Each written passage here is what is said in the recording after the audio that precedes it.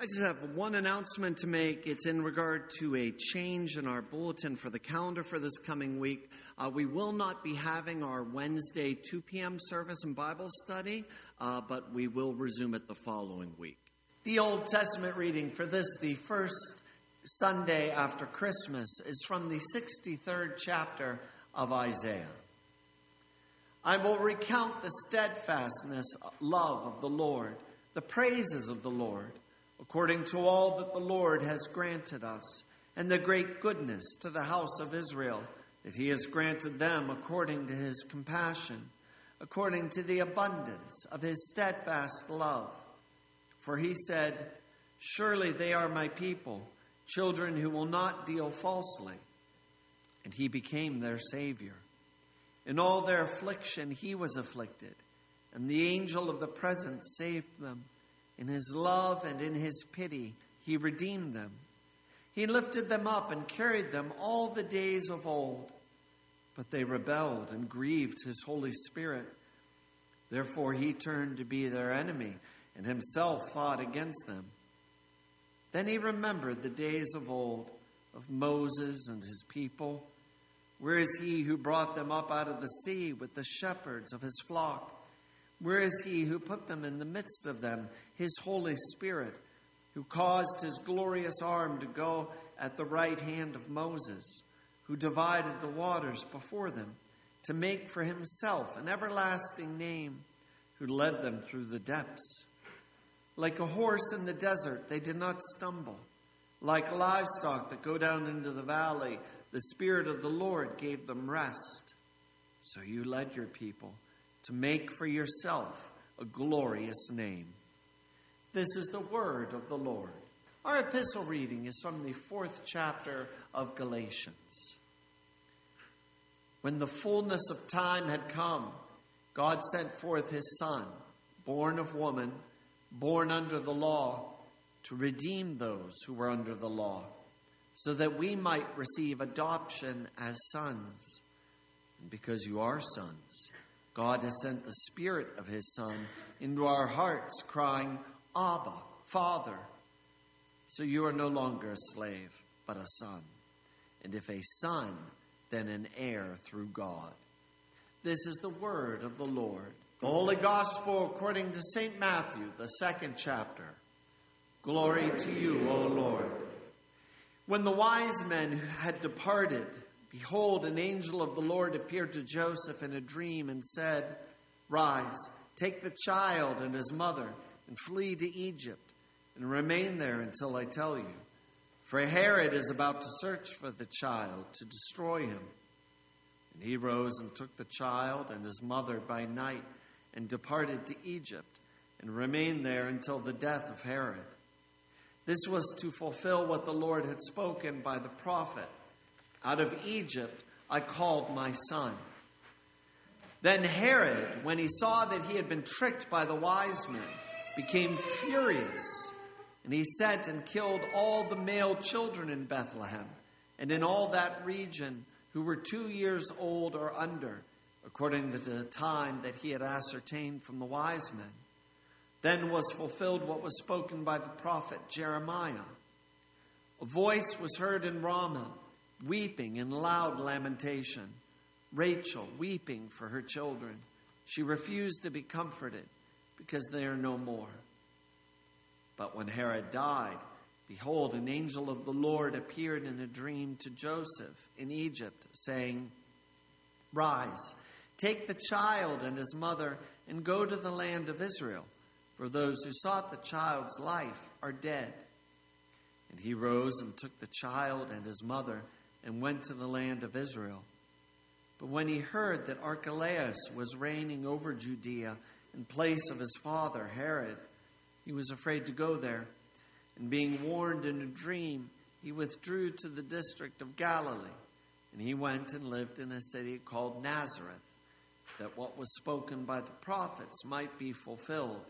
He shall be called a Nazarene. This is the gospel of the Lord. Grace, mercy, and peace to you from God our Father and our Lord Jesus Christ. Amen. Please be seated.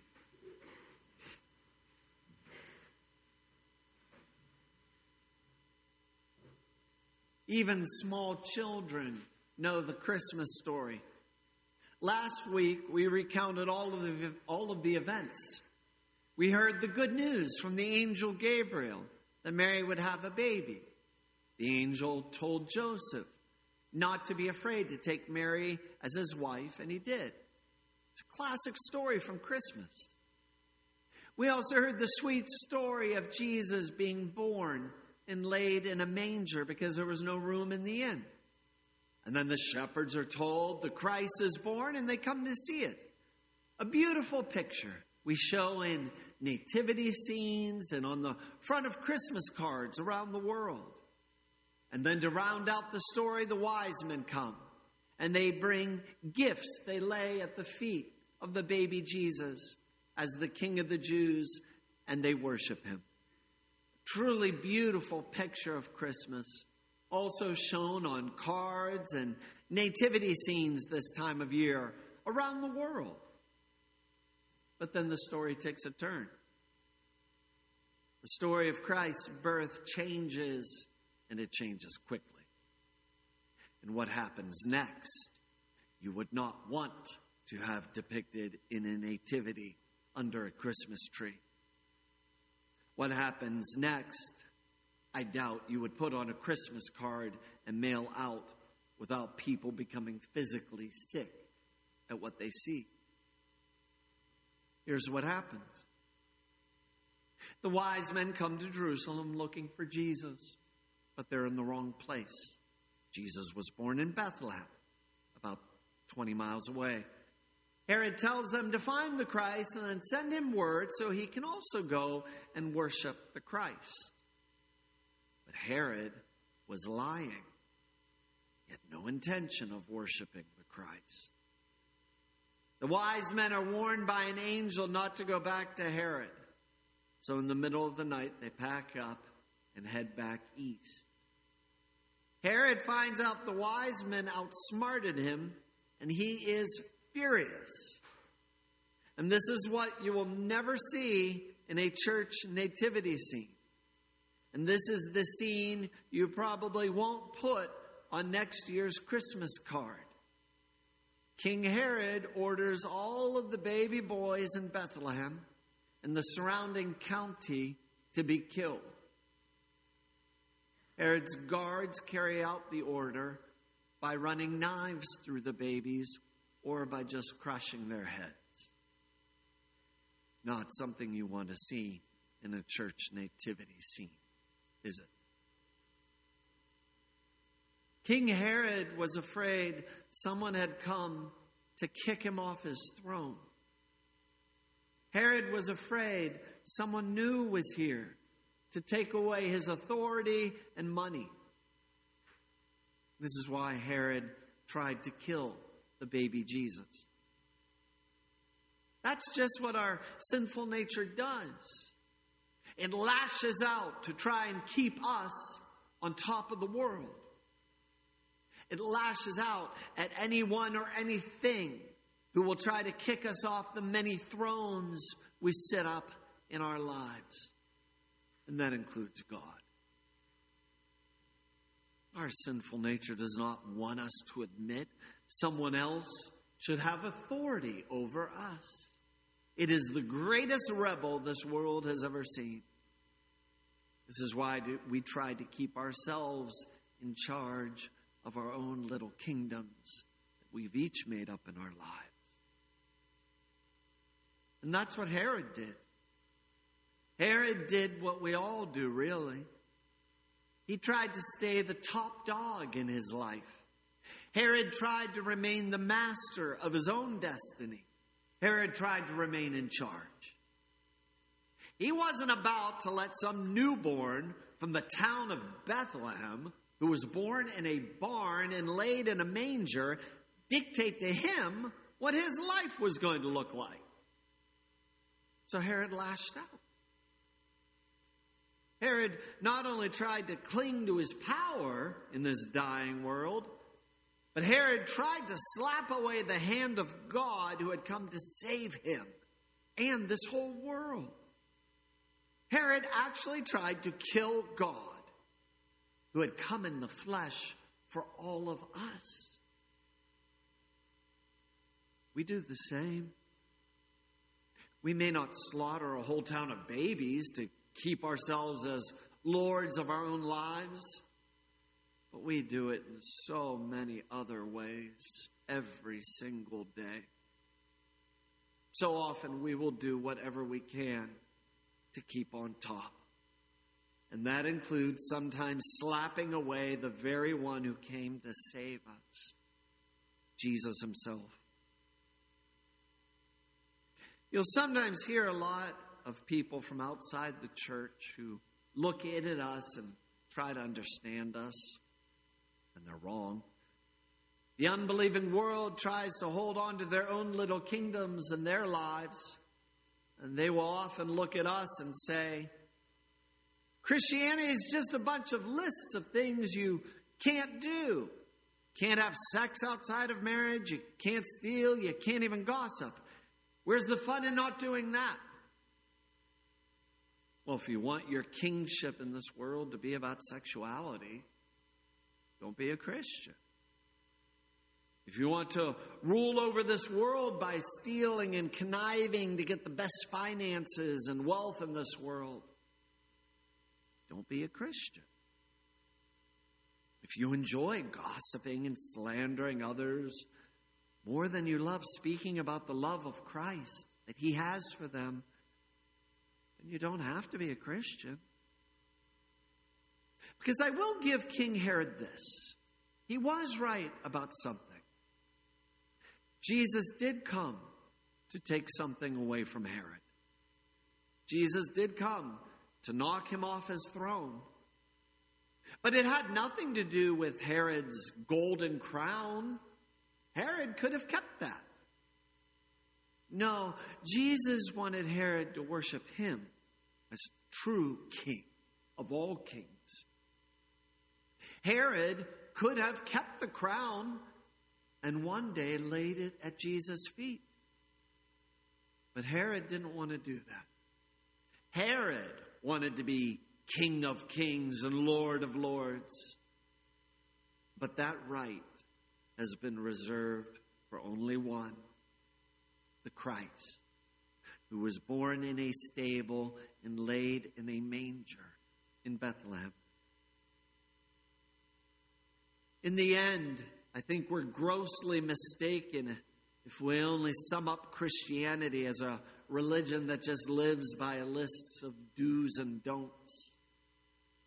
Because ultimately, the beauty of Christianity is what Christ is giving to you, not taking away from you. One of our hymns has this beautiful line that said this when talking about the Christ and what he brings. He undertakes a great exchange, puts on our human frame, and in return gives us his realm, his glory, and his name. His glory and his name. In taking on your very flesh in this world, Jesus took that flesh to the cross and died for you. You don't have to try and kill Jesus like Herod did. No, Jesus will do that himself. The Christ child has done that for you. And he did it himself for you. It was the great exchange. He dies in our place, so we live. And look what Jesus does. He doesn't come after worldly crowns or worldly money or worldly power.